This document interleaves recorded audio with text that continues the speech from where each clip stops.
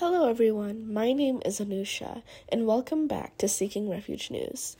Today we will be talking about the rising humanitarian crisis in Syria.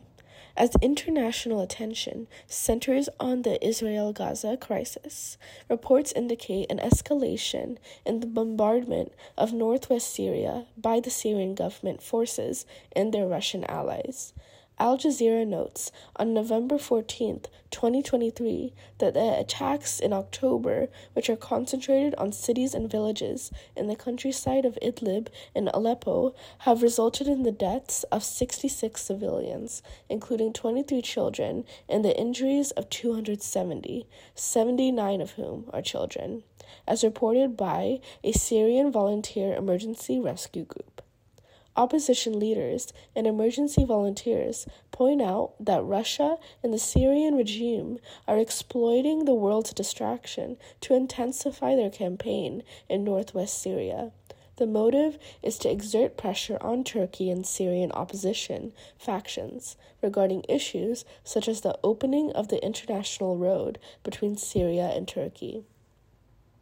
AP News notes the Syrian government, backed by Russia, intensified its northwest campaign following a drone attack in the government-held Syrian town of Homs, one of Syria's deadliest attacks in years. David Cardin, the UN Deputy Regional Humanitarian Coordinator for Syria, says, quote, "We are at the most significant escalation of hostilities since 2019. What Syrians want above all is to return home, but right now they do not feel safe to do so," end quote. Humanitarian agencies and rights organizations have documented strikes hitting hospitals, schools, and other civilian infrastructure, further exacerbating the dire situation in Syria's 13-year conflict, which has so far claimed the lives of over 500,000 people. The increased violence in northwest Syria has led to a humanitarian crisis, with thousands of individuals being displaced. According to a report from the REACH Initiative, published on November 14, 2023, 84,093 individuals departed from 58 communities, with 71% returning to their communities during the assessed period of October 3rd from October 17th. Simultaneously, 55,157 individuals arrived in 135 communities, but only 11,981 returned to their previous communities.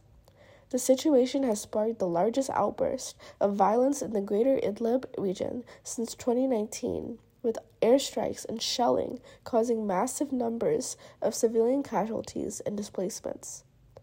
Furthermore, according to Al Jazeera, on November 15, 2023, in a significant development, France has now issued arrest warrants for Syria's President Bashar al-Assad, his brother, and two other high-ranking officials, following a criminal investigation into the use of banned chemical weapons against civilians in Syria.